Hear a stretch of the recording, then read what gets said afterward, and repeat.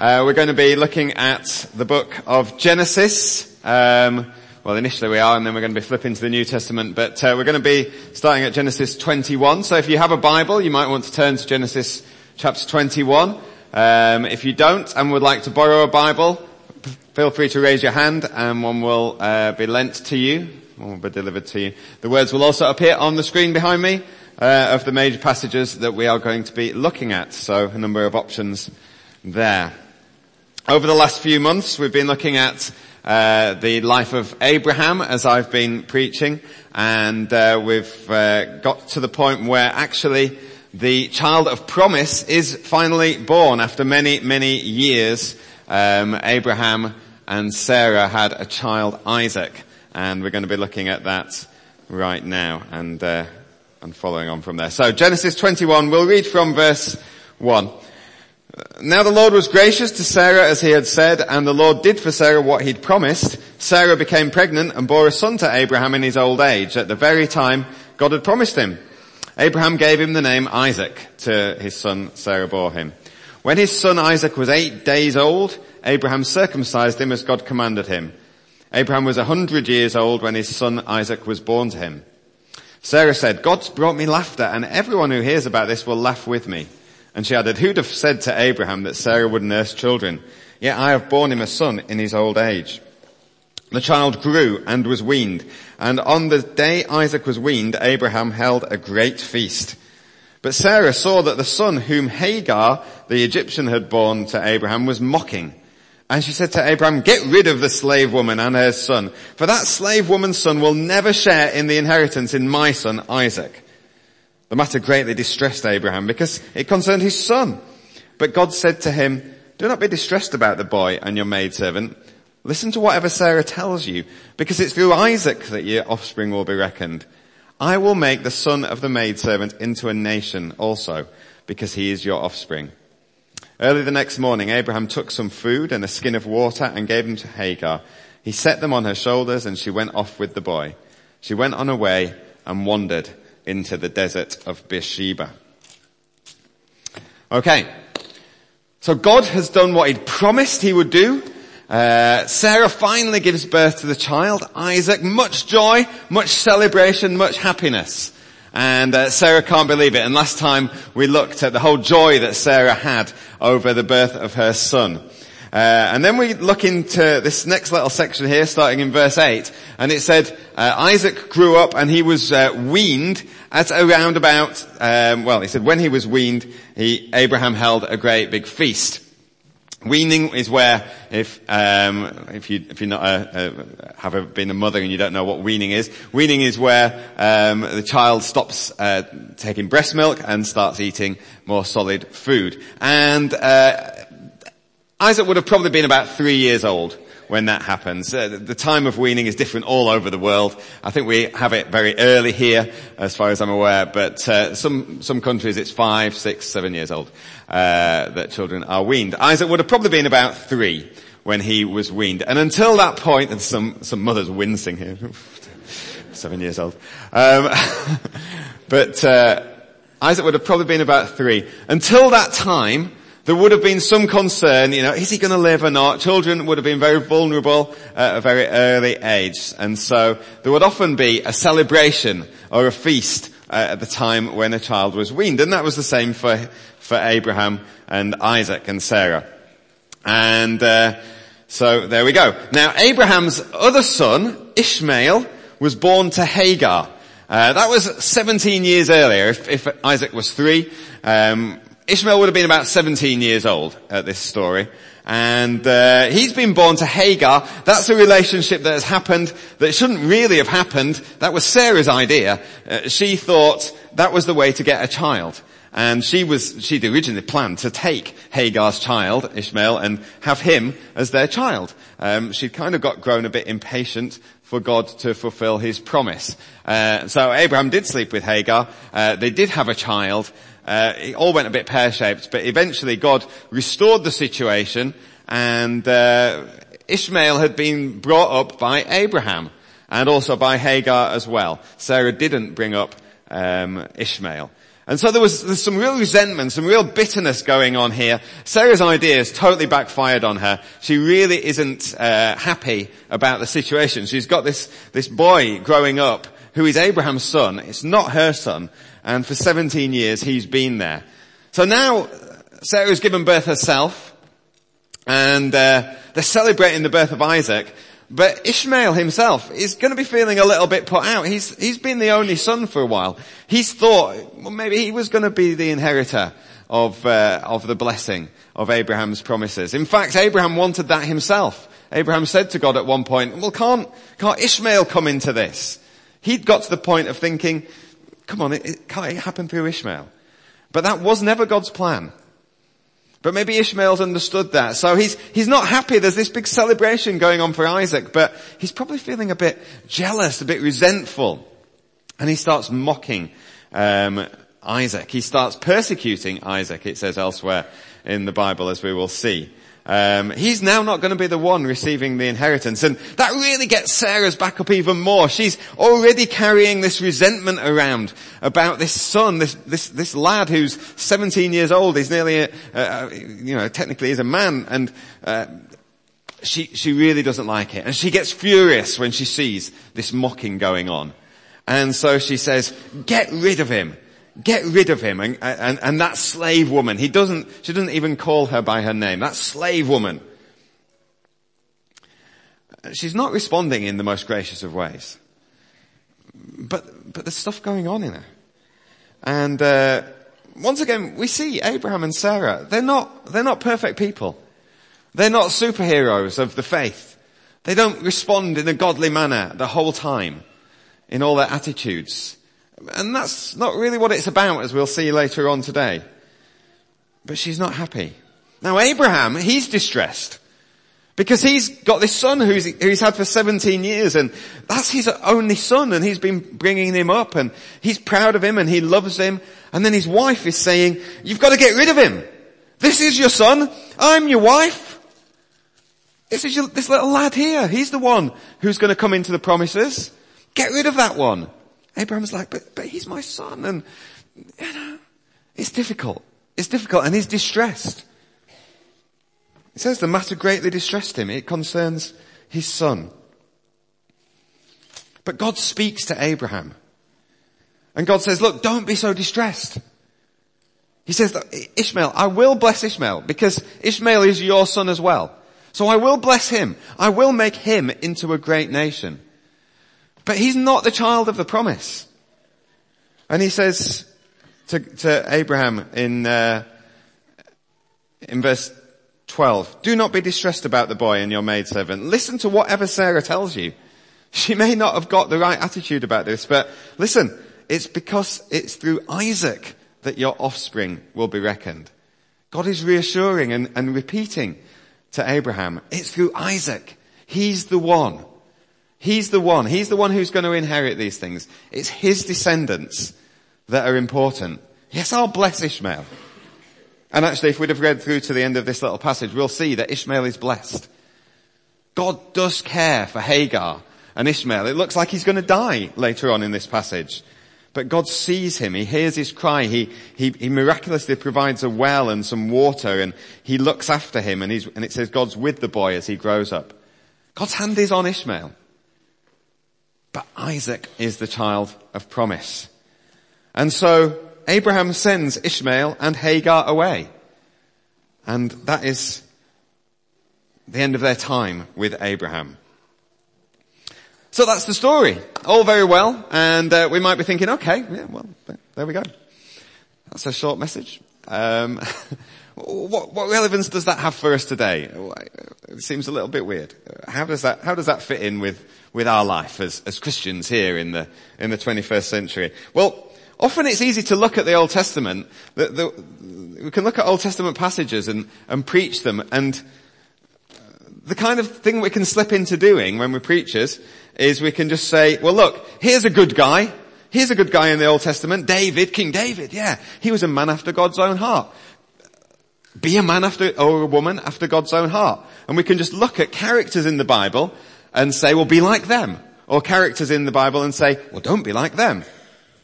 Well, Abraham and Sarah, there's something that we can model ourselves on, but not a lot in this passage because, they're not the heroes of this story. And what we often need to do in the Old Testament is think, well, where does Jesus appear in this story? Where do we see what God is doing in this story? Where do we see Jesus? Because we can see Jesus through the whole of the Bible. It's not as though we suddenly get to the New Testament and God starts talking about Jesus. Jesus is foreshadowed. He comes into the Old Testament. We can see things in the Old Testament that are about Jesus and are very relevant to us. So what we're going to do today is we're going to look at a passage in the New Testament and helps us with this passage, with understanding this passage. Because Paul mentions this very story, this passage in the New Testament, and he mentions it in the book of Galatians. So you might want to turn to the book of Galatians now, because now you've got the context of the story. This is pretty much where we're going to look at today. Galatians chapter 4, and we're going to look at verse 21 to the end of the chapter. But this comes in the middle of a letter that Paul, the apostle, is writing to the Galatian church. And the issue is that the Galatians have been deceived by some false teachers. They've been deceived by these teachers who said, look, your salvation, once you've been saved, it's down to what you do. It's down to whether you obey the Jewish law. And maybe even particular whether you should get circumcised or not. So you've come into God's family through Jesus, but now you're in God's family, you need to obey the Jewish law. That's what these teachers are saying. And Paul is saying that is no gospel at all. That is a perversion of the gospel. So that's the setting as we come to this passage on Hagar and Sarah. Now he's referring to the same passage we've just read in Genesis. And he says this, verse 21. Tell me, you who want to be under the law, are you not aware of what the law says? For it's written that Abraham had two sons, one by the slave woman, that's Hagar, and the other by the free woman, that's Sarah. His son by the slave woman was born in the ordinary way, but his son by the free woman was born as a result of promise. These things, he says, may be taken figuratively. And then he gets a little confusing, but we'll try and follow it through. For the women represent two covenants. One covenant, this is the Hagar one, is from Mount Sinai, and bears children who are to be slaves. This is Hagar. Now Hagar stands for Mount Sinai in Arabia and corresponds to the present city of Jerusalem because she's in slavery with her children. Mount Sinai was where Moses received the law. So it's all about law and the covenant that he has with Moses, God has with Moses. But the Jerusalem that's above, that's a heavenly city, heaven really, let's take that as, is free. And she is our mother. For it's written, be glad, O barren woman who bears no children. Break forth and cry aloud, you who have no labor pains. Because more are the children of the desolate woman than of her who has a husband. Now you brothers, like Isaac, are children of promise.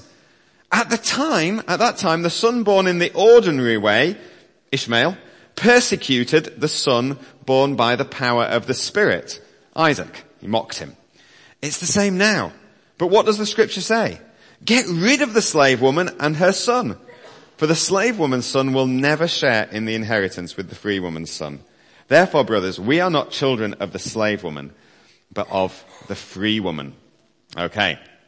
Right. This first little bit, and this, you might just be thinking, okay, I'm getting confused now. Okay, so I'm going to try and help you through it, and then it will get a bit easier. So you've got to focus for about, 5 minutes, 10 minutes, 35 minutes. Depends how quick on the uptake you are. Or how concise I am.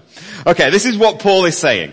This is what Paul's saying. He's saying that coming into the inheritance which God promises Abraham, all the promises that God promised Abraham, I will bless all nations through you. Your children and descendants will be as numerous as the stars in the sky and the sand on the seashore. And you will come into a new land, which Paul is pointing out is actually a heavenly land.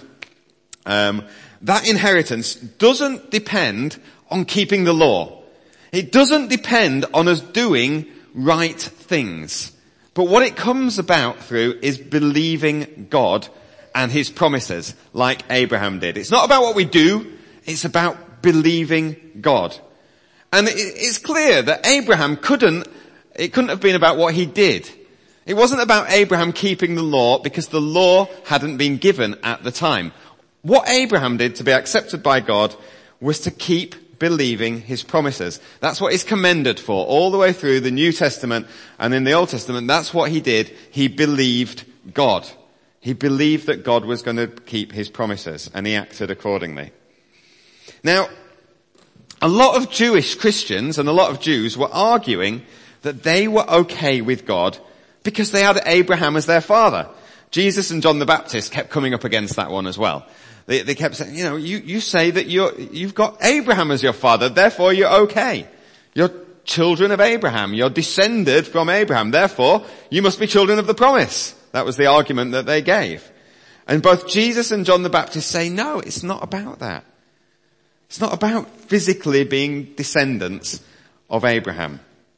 But some Christians believe that. Some Jewish Christians also were trying to persuade these non-Jewish Christians, Gentile Christians, that to be a son of or a daughter of Abraham, they had to start to keep the Jewish law. They said, okay, you might have been saved through Jesus. You might have come in a different way. You were outside of the Jewish family, the Jewish people, and you got saved in a different way through Jesus. But now you're in God's family, you've got to become like a Jew. You've got to start to live like a Jew. You've got to get circumcised like a Jew. You've got to start to keep the Jewish laws. And so these Christians who didn't know anything about Jewish laws beforehand and circumcision or whatever, they're like, oh right, okay. So we're children of Abraham. This is what we've got to do. Oh yeah, I suppose Abraham got circumcised. Oh, well, okay. And so they were starting to believe these things. They had to adopt the customs of God's people. It's a bit like people say, some people say when people immigrate into Britain. And you'll get some views, often this is people who say this will be a little bigoted and a little intolerant. But they'll sometimes say, oh right, okay, well, if you're coming into this country now, if you're coming to live in Britain, maybe you weren't born in Britain, like we were, but if you're coming to live in Britain now and okay, you've got British citizenship, you need to start to act like British people. You need to start to eat fish and chips instead of the food that you would choose to eat. And you need to start to do these things and live in this way and chuck litter all over the floor and whatever it might be. That is the British custom. But you've heard people say that, you've got to be like one of us. And that's pretty much what these Jewish people were saying. That Paul was just saying, this is outrageous. This is outrageous. You need to become like us, they said. Maybe they've been saved through faith in Christ, but come and carry on and live as a Jew now. And people were being deceived because it kind of makes sense, that argument. You can see how they thought it might make sense. Now for us, we're not going to be so bothered about that because we're a lot further down the line and there's not that many Jewish Christians about saying, come on, you need to get circumcised now. It still happens. Some people do say that, but most of us probably won't have heard us say that. But many people do still get into thinking that once they've become a Christian, then they have to keep being accepted by God by doing certain things. So they understand, okay, I've been saved by grace. It's not about what I do. I understand that. I understand it's about what Jesus did. It's not about what I do. But now I'm a Christian, now I need to start doing certain things. Now I need to start living certain ways. Now I need to continue to be accepted by God by reading the Bible every day, or praying every day, coming to church meetings and prayer meetings and core group meetings. And I need to stop, I need to take out my piercings that I've got, because clearly no one else is doing that here, and that's not right. And I need to start listening to the right sort of music. You know, I have to stop listening to this sort of music that I really like, and I have to start listening to Chris Tomlin songs the whole time. Or Brenton Brown if you're Dave Cutting. You know, and stopping smoking or stopping drinking or whatever it might be. And at different times, different Christian groups have said different things. Not going to the cinema, not going to the theatre, not dancing, you know, not doing certain things on a Sunday. All sorts of different rules and regulations that can kind of get dumped on a Christian, get dumped on a believer. And we can start to think, well, that makes sense. Well, that makes sense. Because and some of these things are good things. You know, we're not saying it's not good to pray. We're not saying it's not good to read the Bible. Of course it's good to do those things. That gives us life. It feeds us. But it's when we start saying, well, now you must do this. Every morning, first thing you do every morning, you must read your Bible for half an hour every morning. And then you must pray for another half an hour every morning. If you don't do those things, God's not going to be that pleased with you. And we can start doing it with lots and lots of other things as well. And we can even take it on subconsciously. We don't even realize that we're doing it. If someone asked us, we'd say, oh, no, it's about Jesus. It's about what Jesus did. But in our day-to-day lives, we can start to take on this stuff.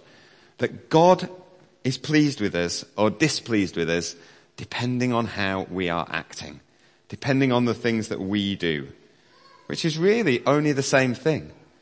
Oh, now I'm a Christian, I need to start acting like this. And I need to start making myself. And we don't allow God to change us. It's not about God changing us, and He wants to change us and He does change us. It's about us thinking, well, now I've got to start towing the line. Now I've got to start looking the part. And we end up just looking the part. And inside, covering up all the stuff that's going on. Now, some of these things are good things to do.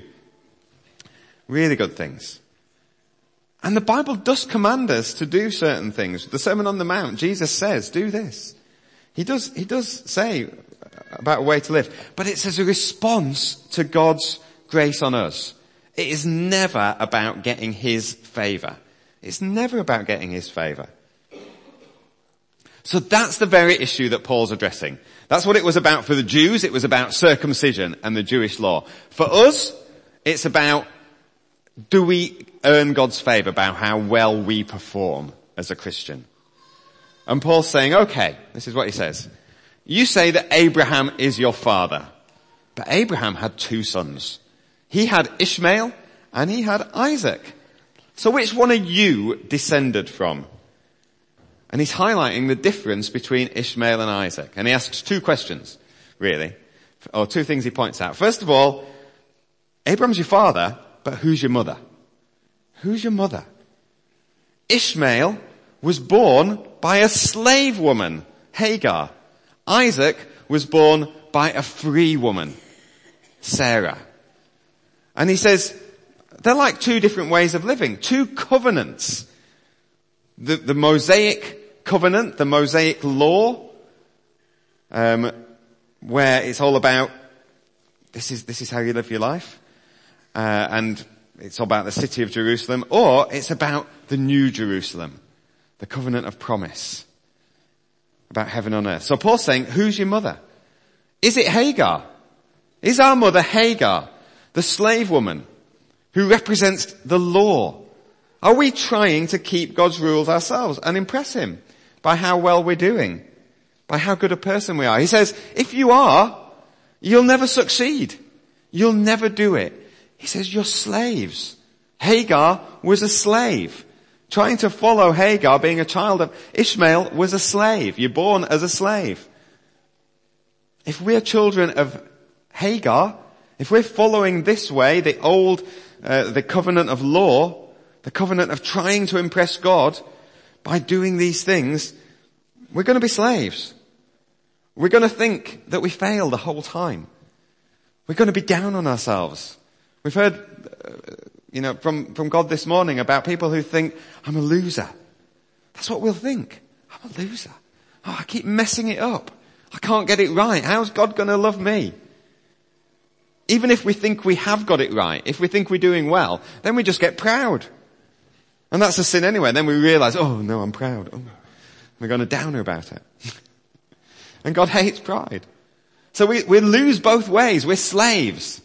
If we're going to try and make ourselves acceptable to God in any way, we'll never do it. We are slaves. Paul's saying, if that's what you're going to do, your mother's Hagar. Your father might be Abraham, but your mother's Hagar. But if our mother's Sarah, then we're free. She was a free woman. There's real joy and freedom in that relationship. She was full of joy when she gave birth to Isaac. Joy. The heavenly Jerusalem. So who's your mother? He's asking. And secondly, he's asking, how were you born? How were you born? Ishmael was born through Hagar in the ordinary way, the way that most people are born. Abraham went and he slept with Hagar. And she was young. She was still fertile. She conceived. She had a child. In a sense, it was through Abraham and Hagar's own doing. It was through their own efforts that they had that child. Isaac, though, was born as a result of the promise. Abraham and Sarah couldn't make it happen. Sarah was past her childbearing years. She was 90 years old. Her and Abraham's bodies were worn out by this point. The only way that Isaac could be born was through God's supernatural intervention and the keeping of his promise. So Ishmael was born as a result of human effort. Isaac was born as a result of God's intervention and miracles and keeping of his promise. And Paul's saying, if we're children of Sarah, with Abraham as our father, then it's all about God's doing. It's all about what God does in our life. Our inheritance comes about because God brought it about. We couldn't do anything about it ourselves. We recognize we need God. We need God to intervene. We need God's power to live our life. We need God to change us. We need God to work through us. It's not about us. We needed a saviour. That's what he says to the Romans, isn't it? Paul says in Romans chapter 5 and verse 6. He says, just at the right time, when we were still powerless, we couldn't make anything happen. Christ died for the ungodly. Just at the right time, while we were still powerless. And that's what happened with Abraham and Sarah. Just at the right time, Isaac was born. While they were powerless, while they could do absolutely nothing about it. They couldn't make that child happen. And God intervened. And he intervened actually at a time when they weren't walking with him too well. You know, Sarah had the child just after they'd had the whole big thing of going off and, you know, you're my sister and all that, going off with Abimelech. It was all a bit of a mess. And God intervenes and brings a child. He's not saying you're doing really well now you deserve it. They weren't. He's saying, you're still believing in me, so here's the result of the promise. That's the good news of the gospel. It's all God's doing. It's all about God's doing. From first to last. From when we get saved and when we recognize it till the end of our lives, it's always all about God's doing. It's not about us making something happen. It's not about our efforts. That's why we come here and we praise God and we worship God. Why are we worshiping God? Because it's about Him. Because He does things that we can't do. Because He's so much greater than we are. Because He's intervened in our lives. Because He leads us on. Because He's worthy of our praise. And we recognize, oh God, we're so dependent on You. And God keeps pouring out more and more blessings on us. He gives us His Holy Spirit. He says, here, you can't do it yourself, but have my Holy Spirit living within you. And now you can pray to me. And now you can act. And now you can do miracles. And you couldn't do any of that on your own. Because it's about me. And we say, oh God, we worship You. We love You. You're so amazing. You're so great. You're so awesome. You're so wonderful. Because it's not about us. Paul says to the Galatians at the start of his letter in Galatians 1, he says in verse 6, I'm astonished that you're so quickly deserting the one who called you by the grace of Christ and are turning to a different gospel, which is really no gospel at all. He says you've embraced the gospel, the good news, and then so quickly you're going back to it's about what you do. It's a different gospel, he says. And he said, in fact, it's not a gospel because the word gospel means good news. And it's no gospel, he says. It's not good news. It's not good news for you. Why have you quickly gone off? It's slavery. You're going back into slavery. You've been set free. And you're saying, thank you for setting me free, God. Now I'm going to go back and I'm going to try and live and make it all right and make myself acceptable before God. Paul's saying, you've been set free and you're going back into slavery. Why? Why are you doing that? You know, we must make sure that we resist any temptation to start to think about our relationship with God in this way. Because it's about God's grace from first to last.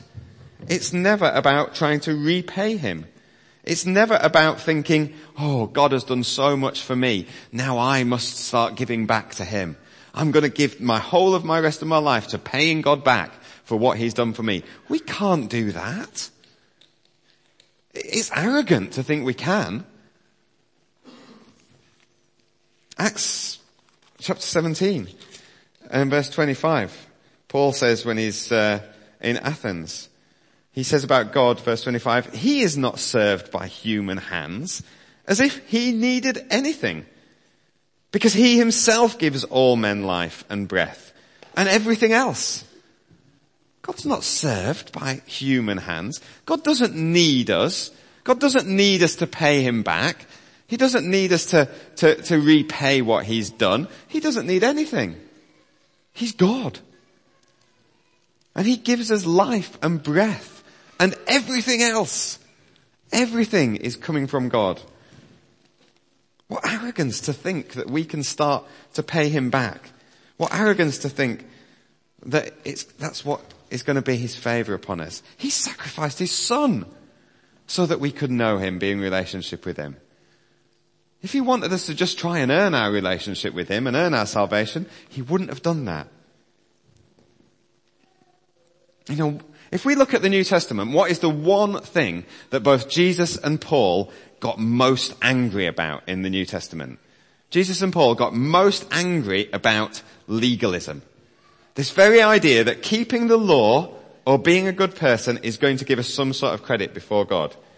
They were furious about it. Jesus addressed the Pharisees about this because they were the ones who were saying this sort of thing. So for example, we see in Matthew chapter 23. In Matthew chapter 23, he says this to the Pharisees, in fact to his disciples. He says, the teachers of the law and the Pharisees sit in Moses' seat. Moses' seat, in other words, the law. And so you must obey them and do everything they tell you to do. But do not do what they do, for they don't practice what they preach.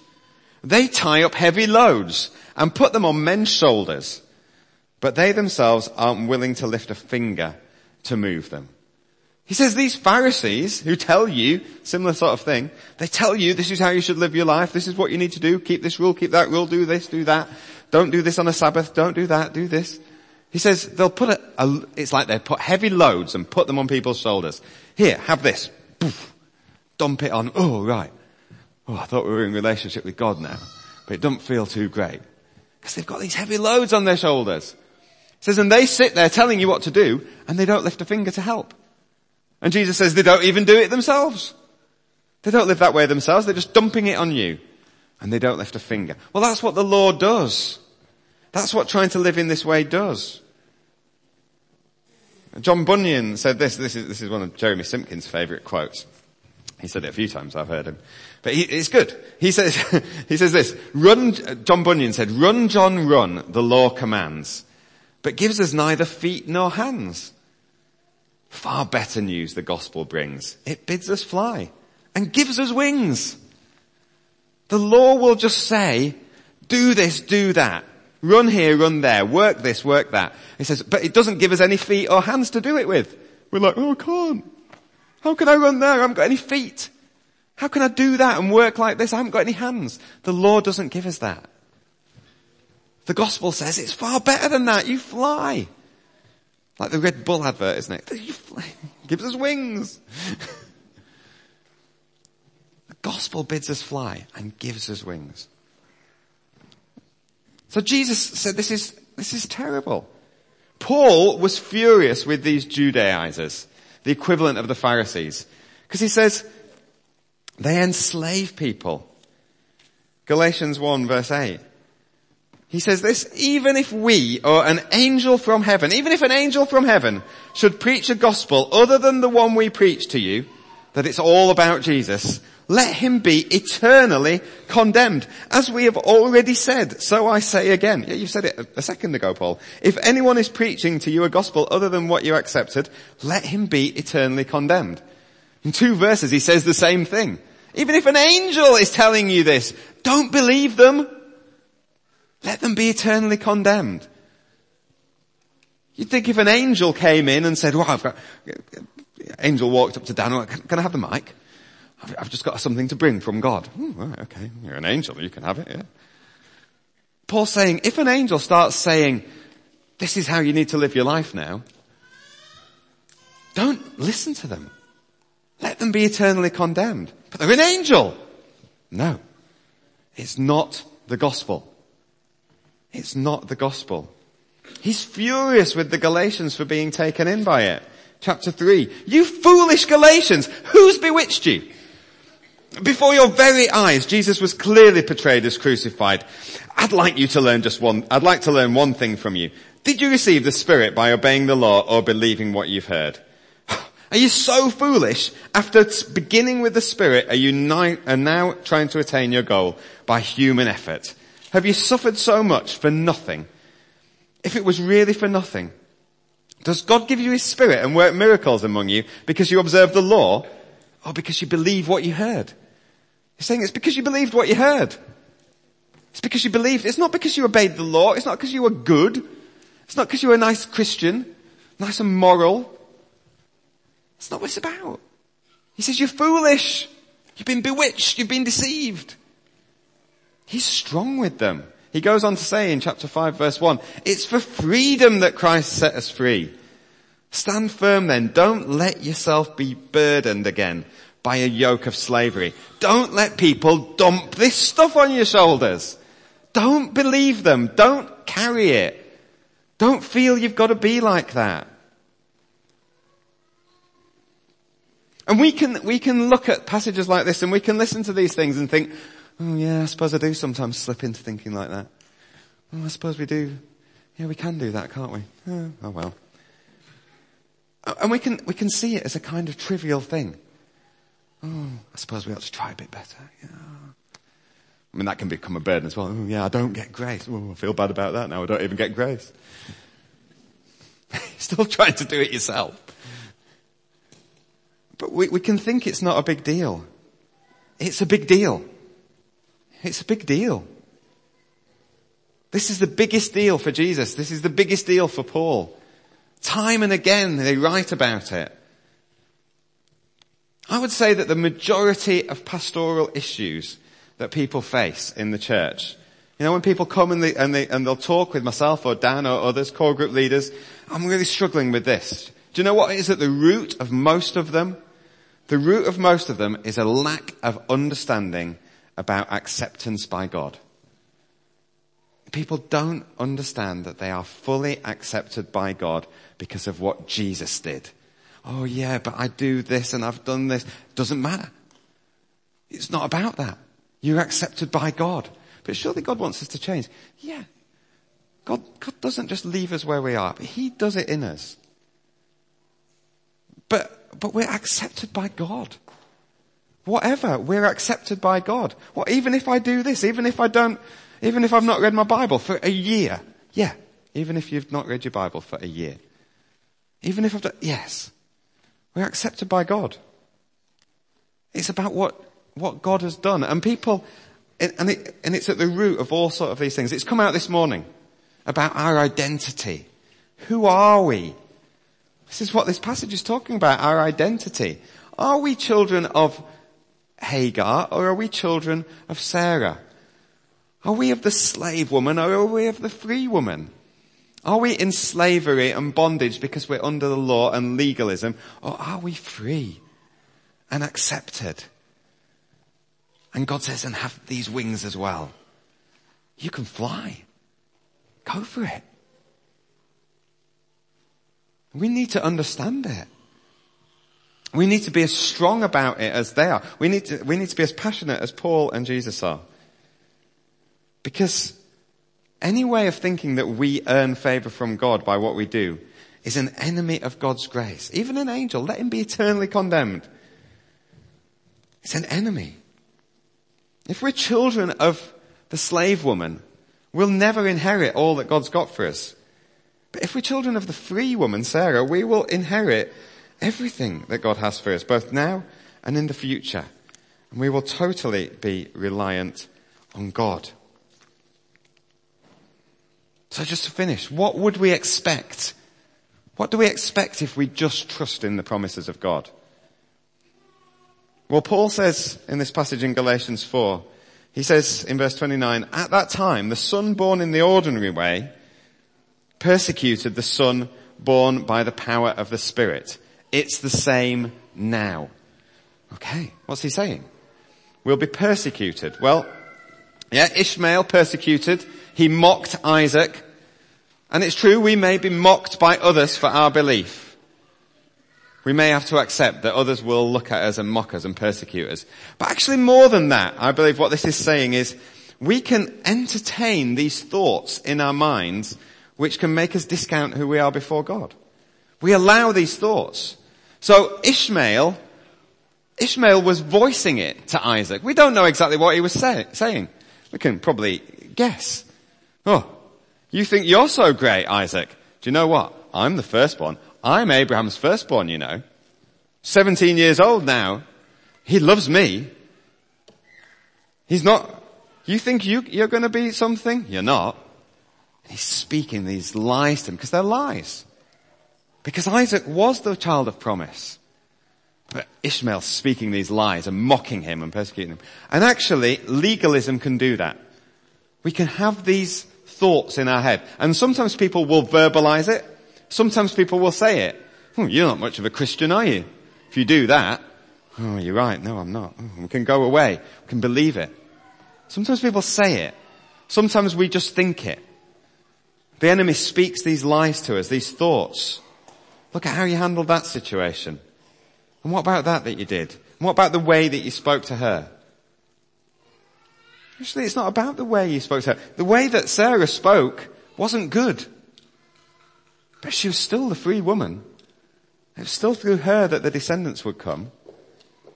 Oh, but you can't be a real Christian. These lies, these thoughts coming into our head, they're mocking us. They're mocking the truth, actually. They're persecuting the truth. The same battle is going on. And Paul says, but what does the scripture say? Get rid of the slave woman and her son. Get rid of them. Deal with it. He said to Abraham, deal with it. If you're entertaining both here, if you cannot continue with Ishmael and Isaac in the same place. You can't continue with it. One's got to go. And Ishmael's got to go because Isaac is the child of promise. And we cannot live by thinking it's about grace on one hand and it's about what we do on the other. We can't do it. They can't live together. The thoughts about it's about what we do will start to mock grace. We'll start to say it's not about that really. It's about how you're behaving. It's about how you're living your life. If people only knew what you were like inside, you wouldn't be accepted by them and you're not accepted by God. And it's those lies that we get all the time. And Paul's saying, get rid of it. Do something about it. Don't believe it. Don't believe these people who are preaching it to you. Get rid of them. And actually, get rid of it in your mind. If you've got friends who live that way, if you've got friends who you just spend time with and you come away feeling rubbish about yourself, do you know what? Get rid of them. Get rid of them. Don't have them as friends. Don't spend time with people who will tell you things like that. Don't spend time with people who tell you lies. And you go away feeling, oh yeah, I am pretty rubbish after all, aren't I? Because it's an enemy of God's grace. And actually the internal thoughts, we need to feed ourselves on truth. No. What does God say? God doesn't say it's about that. Actually, God does say, while we were still sinners, Christ died for us. From first to last, it's about Christ. It's about what God's not served by human hands, as if he needed anything. Right, no, that's right. It's all about God. He gives us life and breath and everything else. Right, that's true. Yes, I'm going to believe that. We start to tell ourselves the truth. We start to remind ourselves the truth, that it's about God's grace. We don't entertain that other way of thinking. We don't let it stick around to give us grief. We don't let it dump the heavy burdens on us. We deal with it. We get rid of it. We trust in the true gospel. We believe in God.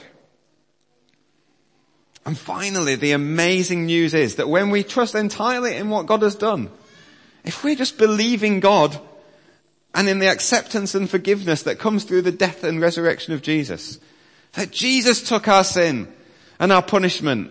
He took it on him. He had all the burden dumped on him and he was punished for it. And then he rose to a new life. And we don't have to have that. We don't have to live in that way. And all we do is trust, and we will inherit the promises. We'll inherit the same promises that Abraham had. Several thousand years after Abraham had lived, even though we're not physical descendants of Abraham, we're not in that physical line, we can be confident that we are coming into the promises of God that God gave Abraham, because it's just based on belief in him and nothing else. And the promise isn't physical land now or the city of Jerusalem. It's about the new heavenly Jerusalem. Some Christians get hung up on the city of Jerusalem and the physical land. Paul's saying in this, it's not about that. That's Hagar. It's about the heavenly, the new Jerusalem. It's about the promise to come. And we will experience the grace of God in seeing him bring about miracles in our lives, things that we don't deserve, things we could never achieve ourselves. We'll worship God. And we'll want to worship God. We don't have to. No one's telling us. You have to come and worship God. Okay. No, we know what God's done in us and we'll say, oh God, you're amazing. We'll worship you. We're free. We've been set free. So, here we are, descendants of Abraham. Who's our mother? Who's our mother? Who's your mother? Is it the slave woman, Hagar? Is it the free woman, Sarah? How were we born? Was it by our own efforts? Or was it by God's miraculous intervention? Let's deal with the lies. Let's kick them out once and for all. And embrace the truth. It's all about God. It's all about grace. It's all about mercy from first to last. And let's come into all God's got for us. Let's pray.